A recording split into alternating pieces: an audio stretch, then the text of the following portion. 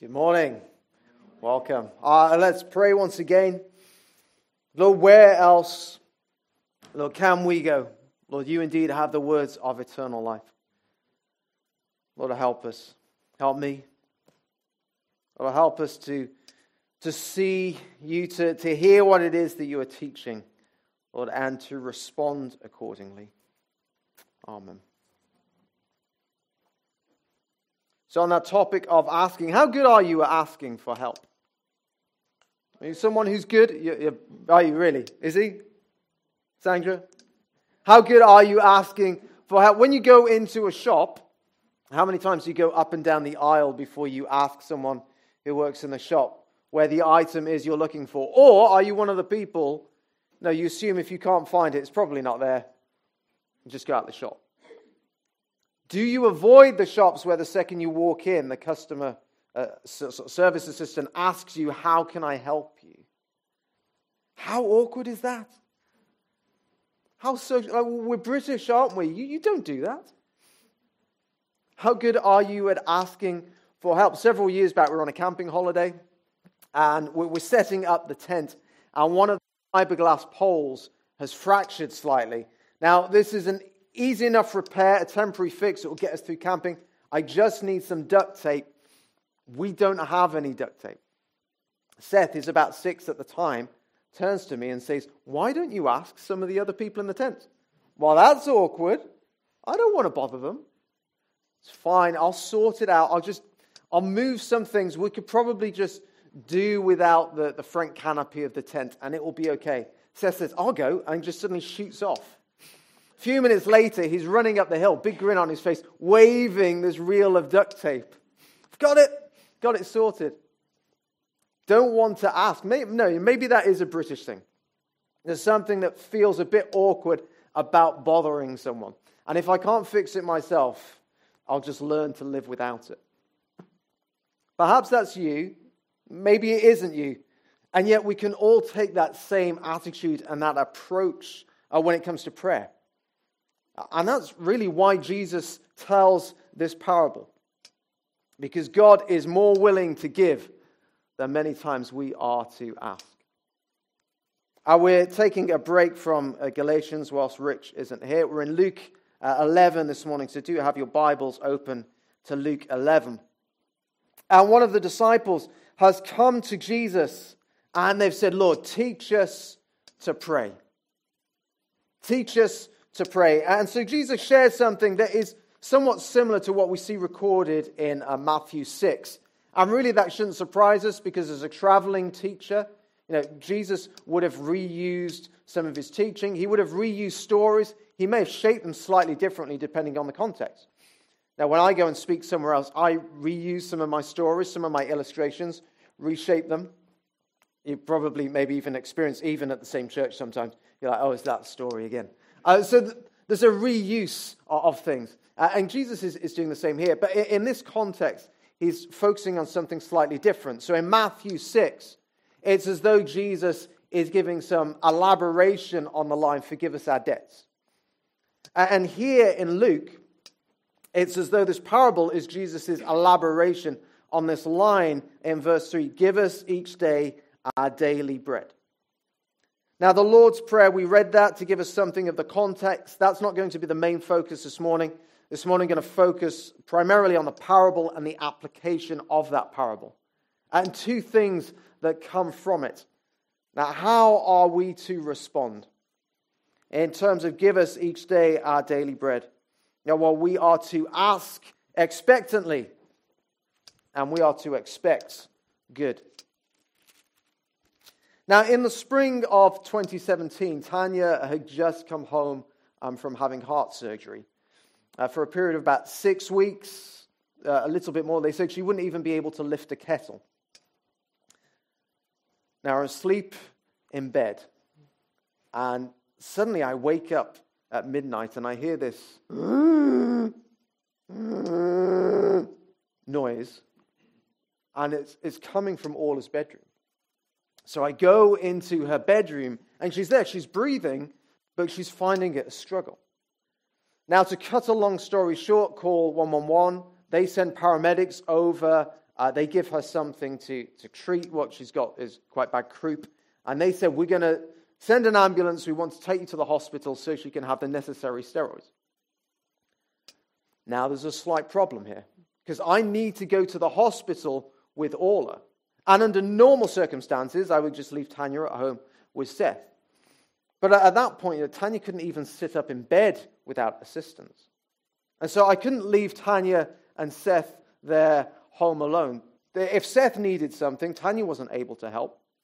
And if Tanya needed something, Seth wouldn't be able to help. I needed someone to come over and to help us in that situation. But it's 1 o'clock in the morning.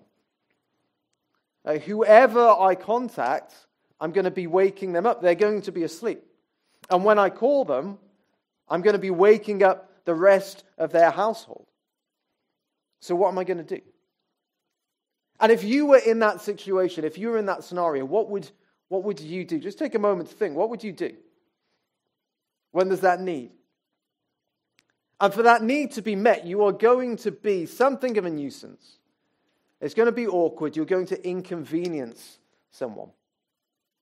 Calling them at unsociable hours. What are you going to do? I called them. Called this person. Yes, it's awkward. Yes, it's being a bit of a nuisance. But I dare to ask in this instance because I expect a positive answer. And the person came round. They looked after Tanya and Seth, and I went to the hospital with Orla. I asked, and I received. That's what Jesus is teaching on here in this parable. Now, the reason I tell that story first is because sometimes when we dissect a parable, it loses something of its impact. It's a bit like when you tell the punchline of a joke. And I think one of the best ways to honor parables is to try and translate them into a contemporary context. Something that we can experience, we know from our experience. And so then we experience something of that initial impact of hearing the parable in a similar way to the disciples did when they heard it. Now, once that's been done, it's the work of showing, demonstrating that this is a faithful retelling of the parable, which is what we're going to do now. Have a look down at verse 5. Jesus begins with this hypothetical scenario. He says to his disciples, suppose you have a friend and you go to him at midnight and say, friend, lend me 3 loaves of bread. A friend of mine on a journey has come to me and I have no food to offer him. And suppose the one inside answers, don't bother me. The door is already locked and my children and I are in bed. I can't get up and give you anything. Now, the disciples lived in a particular place at a particular time, and it's important for us to know something of that culture in helping us to understand this parable. And in their culture, there was this expectation, this requirement that you would offer hospitality. There's a cultural expectation that you offered hospitality. You provided food, you provided shelter to people who needed it. You did it as an individual, you did it as a community. And a failure to do that would bring shame on you, would bring shame on your community. As this cultural expectation. Maybe in a similar way, if you're on the underground and you're going down the escalator, there is the cultural expectation you stand on the right. I don't know why we drive on the left, but you stand on the right. And woe to you if you stand on the left. There was an even greater woe in the first century if you failed to offer hospitality. If you were a bad host, you could bring shame on yourself, your family, and your whole community. So just for a moment, imagine you are living in the first century. And late at night, a friend on a long journey has come to you, and they're looking for somewhere to stay. You have this cultural obligation to be a good host. You need to provide them with food, lodgings, security. Slight problem. You've eaten all your bread. You have no spare bread. And there is no 24-hour supermarket that you can just nip out to and buy something. Now, you're in a bit of a dilemma. At the moment, you are not going to be a very good host. What are you going to do? And then you remember, oh, you saw in the day your neighbor was out there baking bread, and they were baking plenty of bread. They had enough for the next day, so that they're going to have some spare bread. Solution is simple. I'm just going to go to my neighbor and ask them for some bread. Slight problem. It is late at night, and they are asleep. And again, most houses, people used to sleep together in the same room. They'd roll out mats, and they'd sleep next to each other. So if you're waking one person up, you're waking everyone up, especially when it comes to them lifting the heavy beam to unlock the door. So what are you going to do in that situation? You have a desperate need. This is an emergency situation, but to ask means that you're going to be a nuisance. It's awkward. What are you going to do? And to the first century audience, the answer's obvious. We'll go and ask. We need to ask in this situation, just like the answer was obvious when Orla had croup. Okay, this is awkward, it's a bit of a nuisance, but we're going to ask anyway. Yes, you're being a nuisance. Yes, it's going to inconvenience the person that you are asking, but you expect a positive answer, and so you are going to ask. In that situation, as awkward as it is, you dare to ask. Now, this isn't a parable about persistency in prayer. Now, that comes later, Luke 18. Just notice as you look at verse 7. It's not that this person asks and the neighbor initially says, no, I'm not going to answer the door. But you keep badgering them on and on and on, and eventually they give in. Verse 7, suppose the one inside answers, don't bother me, the door's already locked, and my children and I are in bed. I can't get up and give you anything. The NIV adds this, and suppose, because it's all linked together with what Jesus says in verse 5. Suppose, this is an imagined scenario. This dialogue in verse 7 isn't what the neighbor is actually saying. This is the imagined dialogue that goes on in your head when you think, I need to do this. What might this mean?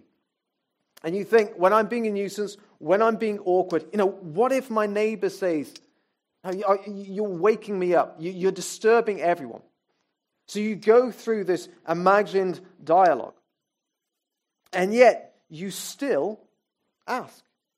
You dare to ask. It's not a parable about persistency. If anything, it's a parable about expectancy in prayer. And so verse 8, Jesus says, I tell you, even though he will not get up and give you the bread because of friendship, yet not because of your persistency, but because of your shameless audacity, he will surely get up and give you as much as you need. And Jesus is saying, in that situation, just imagine that scenario. Why is it that you get what you ask for? And he says, well, it's not because of friendship. If there's an emergency situation and you're banging on your neighbor's door, friendship doesn't really come into that equation. Now, the reason they help you in that scenario is not because of friendship. It's because you dare to ask because of your shameless audacity. You know that you're being a nuisance, but you persist. You push through. You dare to ask. And in every culture, we know of those situations. We know of those scenarios where asking means being a nuisance, but still you're like, no, I'm not going to go through that internal dialogue. I'm going to push through. I'm going to dare to ask. In the first century, it was a hospitality scenario. Now, for us and with Orla, it was a hospital scenario. But whatever your experience, I'm sure now you could all think of a scenario where asking someone means being something of a nuisance. And yet you know in that instance, I am going to ask, and I'm asking expectantly. No matter how much it may bother someone, no matter how much you're going to be a nuisance to them, you still dare to ask. And Jesus takes that same principle here in this parable. He says to his disciples, he says to us, you know that situation. You all know, you've all experienced that situation where you dare to ask. You overcome that awkwardness, that embarrassment, and you dare to ask. And when you ask, you expect a positive response. That's why you ask. Though it's awkward, you expect a positive response. And you ask. And because you ask, you receive. And then here's the point that's being drawn from this. How much more then should we ask, and ask with an expectancy when we pray to our Heavenly Father? Now, if we would ask of a friend who's bolted the door, who's asleep, then how much more should we ask our Heavenly Father who stands at the door, who is ready, who is waiting to give us everything that we need? And so verse 9, Jesus says, I say to you, ask and it will be given to you. Seek and you will find. Knock and the door will be open to you. For everyone who asks receives, the one who seeks finds, and the one who knocks the door will be opened. Jesus says, ask and it will be given to you. And everyone who asks receives. And the grammar of this passage speaks of a continued action. So continue to ask, continue to seek, continue to knock. Now again, this isn't a persistency because God is, disinterested, as though we need to badger him to get his attention. The first time we ask, he's like, The second or third, he starts to perk up a bit of an interest. And then by the 10th, 12th, 20th time, he's like, okay, I'm going to give you what you need. No, because in verse 10, it speaks also of a continued receiving, a continued finding, a continued opening. See, we are to keep on asking. We are to keep on seeking. We are to keep on knocking so that we keep on receiving, so that we keep on finding, so that the door keeps on being open. Remember, all this comes in the context of verse 3. Give us each day our daily bread. That's why there's meant to be a continual asking and seeking and knocking, because this is a daily thing. It's not just a once for all, I ask now, and all my provision for the rest of my life is given there in that instance. Keep asking, keep seeking, keep knocking, so that you can keep on receiving and finding that that door keeps being opened. And so Jesus says, ask and you will receive. It will be given to you. Seek and you will find. Knock and the door will be open to you. Now, when we first moved down to, I suppose, what we call the South, we moved down from Yorkshire at that point, so we were further south than this, so yeah, we were proper south. When we first moved down to the south, near the M25, we experienced the increased cost of living. And at that point, Tanya had only just started working as a teacher. I was struggling to find employment. And finances were getting very, very tight. And I can remember, in fact, where I was in the bedroom of the tiny little apartment that we were living in, I'm praying, God, we are struggling financially here. We need your help. We need your daily provision. And the next day, a letter comes through from our previous energy supplier with a check for £300. And then a few months later, as that money starts to run out, I'm walking down the street. Again, I can picture where I am. It was Dedworth Road in Windsor, coming back from the Tesco's, and I'm listening to this sermon. And the preacher is talking about when your back is up against the wall. You've got nowhere else to turn. That's not a frightening place to be. It's an exciting place to be because it means God has to do something. When you've got nowhere else to turn, where you cannot rely on yourself, God has to do something. And as you ask him, as you seek him, now he will give you what you need. And so there I stop and I pray. I'm like, God, you know our financial situation. We're struggling again. Please give us what we need. And within 10 minutes, my brother-in-law calls me and says there's a friend at my church who owns his own business. He's looking to employ some people. I mentioned you. Are you interested? So for the next few months, I was working there. And I tell these stories not to paint myself as a great man of faith. Not at all. But to demonstrate and for this reminder, a reminder that I need so much. No, that these aren't just words that we mentally assent to. We nod and we agree and we go, yeah. And then we forget it. How quickly and how easily we forget. We forget and then we fret. We forget what Jesus says. We forget, we fret, and then we think it's all down to us, despite even from my own experience of finding these words to be true. Jesus said, ask and you will receive. Now, of course, we know this isn't a blank check promise of whatever you ask for, now, whatever whim, whatever desire, that God is going to give that to you. The context here is asking for our daily needs. It's not about our self-indulgent wants. And yet sometimes we're so quick to warn against the abuses of passages like this.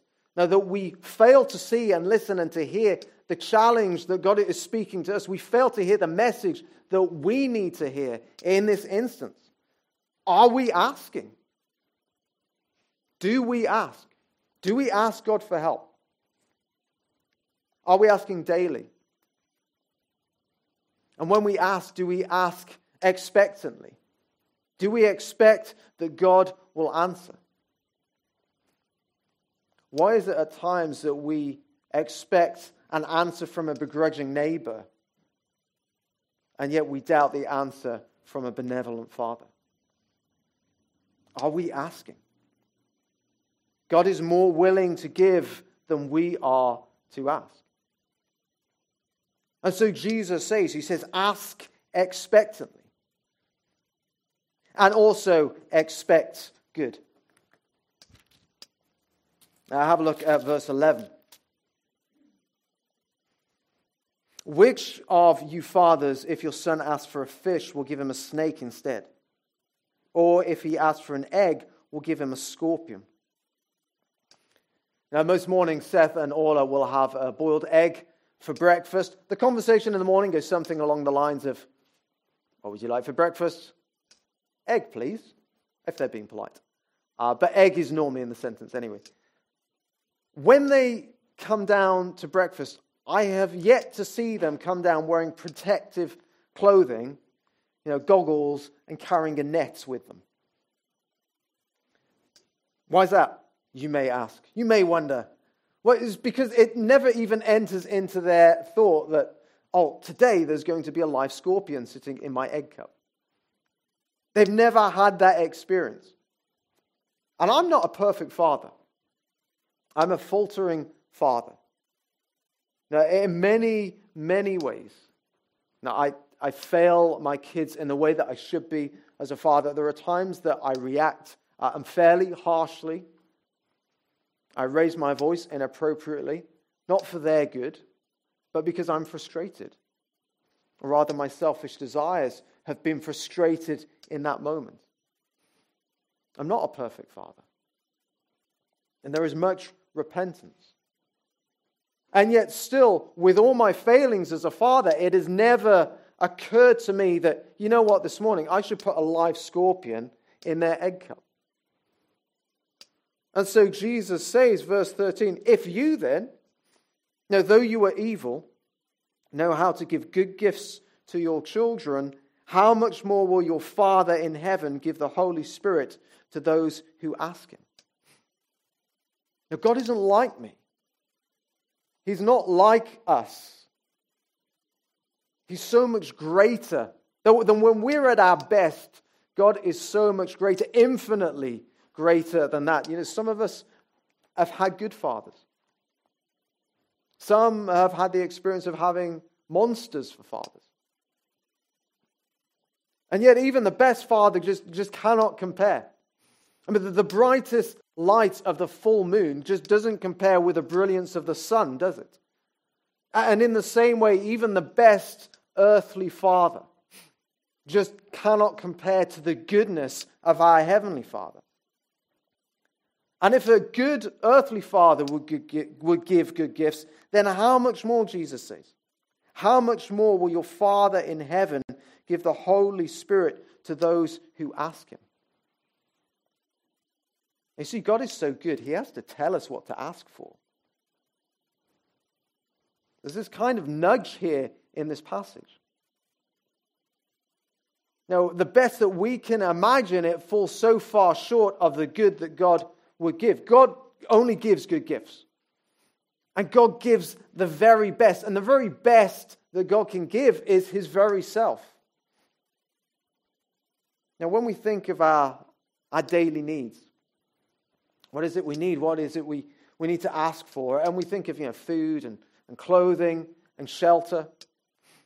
And here we get this little nudge. It's though the heart of God is crying out to us and says, I know you need those things and I will give you those things, but I want to give you so much more. And so I'm giving you this nudge. Take the hint. Take the hint here. I'm asking you to ask for so much more because I will give you so much more. I will give you my very self. How much more will your Father in heaven give the Holy Spirit to those who ask him? We've been given this big nudge. The Holy Spirit, God himself, God's empowering presence. And remember again, this is all given in the context of us asking for our daily bread. There's grammar that says keep on asking, keep on seeking, keep on knocking in order that you may keep on receiving, that you may keep on finding, that door may continually be open to you. And so here when Jesus says ask your Heavenly Father for the Holy Spirit, this isn't a one-off prayer. It's not a one-off prayer for a one-off experience, for a one-off filling. This is a daily prayer. This is a daily need that we are called to. Daily ask. Daily ask for that empowering presence of God in our lives. Keep on asking each day that you may keep on receiving, that we keep on being filled. So how good are you at asking? Now this week I sensed the loving challenge of God towards my heart. Now even before preparing this. Now when faced with circumstances that are beyond my ability, when faced with a calling, our calling to be the children of God, that is beyond our natural ability. Rather than asking expectantly in prayer, I find it so much easier to just lower my expectations and to ask for less.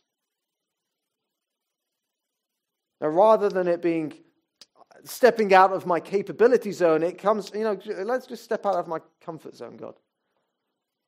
Do things that I can do, but maybe I'm a bit uncomfortable doing them. Bless some of my plans. Help me to do them. And so when faced with this great calling that God has placed on our lives, I find it so much easier to just lower my expectations. And as I lower my expectations, as I expect little, I then ask for little. Now, some of that laziness, quite probably. But I think it's also a failure to see the goodness of God. Now, that more than food, more than shelter, more than clothing, my daily need, our daily need, is this empowering presence of God, His Spirit, now with us, filling us. Because Jesus died on the cross for the forgiveness of our sins. He rose having defeated the power of sin and death, ascended to heaven to pour out the Spirit. And we read in passages like Jeremiah 31. Now this is the reason for the forgiveness of sins, that we may have this closeness of intimacy, of fellowship with God by and through His Spirit. See, there isn't a reluctance on God's behalf. There's not a lack of readiness from God's side. The door isn't bolted. The owner is not asleep. So we're called to ask. If we would dare to disturb our neighbor when it's awkward, how much more so should we ask God and ask expectantly? So often we have not because we ask not. God is more willing to give than we are to ask. And so in light of this, now let's be those who ask, who dare to ask. Who ask daily, who ask expectantly, that we would ask that God would fill us anew, fill us afresh each day, that we may indeed now live as the people of God's presence, living and expanding for His glory. This is a calling beyond our natural ability, but it is one that God is so willing to answer if we would just dare ask Him. Let's do that now.